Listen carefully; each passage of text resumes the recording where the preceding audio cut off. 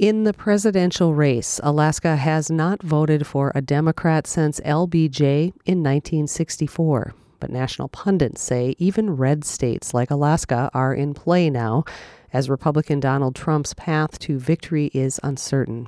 One poll of Alaskans shows Trump and Clinton neck and neck. APRN's Liz Ruskin asks if it's credible and what it means. Pollster Celinda Lake of Lake Research Partners found Trump was just 1 point ahead of Clinton last week. But don't read too much into that. No, Alaska's not turning blue, but Alaska's very independent, and they are expressing that sentiment again. Lake is a Democratic pollster. Her list of past clients includes Bill Clinton, Joe Biden, and Mark Begich. The statisticians at the politics blog 538 give her high marks for accuracy. Compared to an August poll, Lake found Trump hadn't dropped much, but Clinton really gained. Lake says Clinton drew a lot of Alaska supporters away from Libertarian Gary Johnson. And also undecided. And she really picked up, ironically, with men.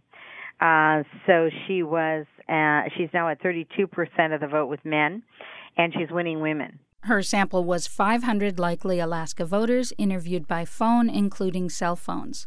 She says she can't identify the sponsor. The Alaska Democratic Party released a portion of her results.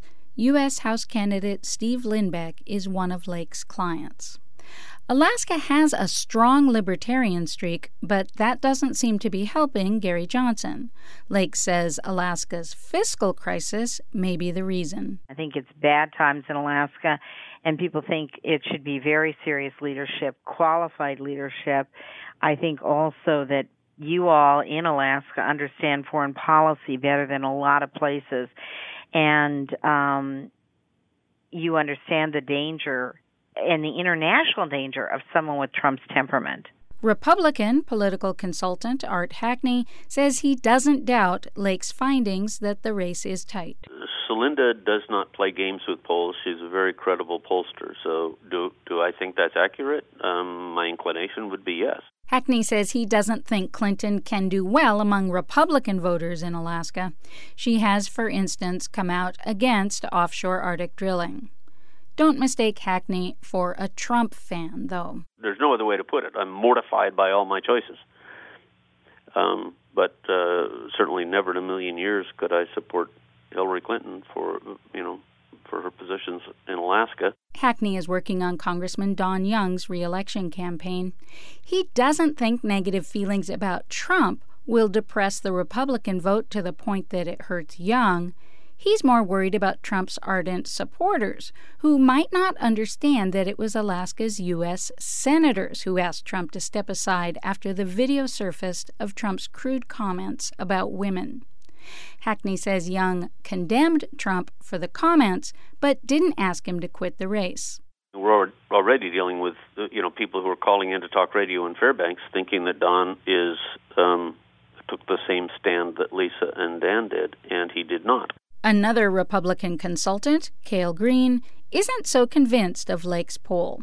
He says pollsters tend to undercount a wary population of Alaskans that skews right, but is hard to reach. People who don't want to answer your questions, who are paranoid about people asking them questions, who don't answer their phones, who might not even have phones. Green says voter dismay is a big factor in this election, but it's hard to say how it will cut, for or against Clinton or Trump. At this point, Green can't even say how it cuts with him, and he isn't impressed with the Libertarian either. As an American, I can't vote for Donald Trump. As a Republican, I can't vote for Hillary Clinton. And as a sane human being who likes reason above all other things, I can't vote for Gary Johnson. Trump's Alaska campaign coordinator, Jerry Ward, says the campaign's internal polls show Trump is ahead in Alaska by a comfortable margin. I believe we're going to have Alaska along with 44 other states. I think it's going to be a landslide. I believe the American public has woken up, and they are not going to let their country be destroyed. So far, on most political forecasts in the presidential race, Alaska is still shown as solid red. Reporting from Washington, I'm Liz Ruskin.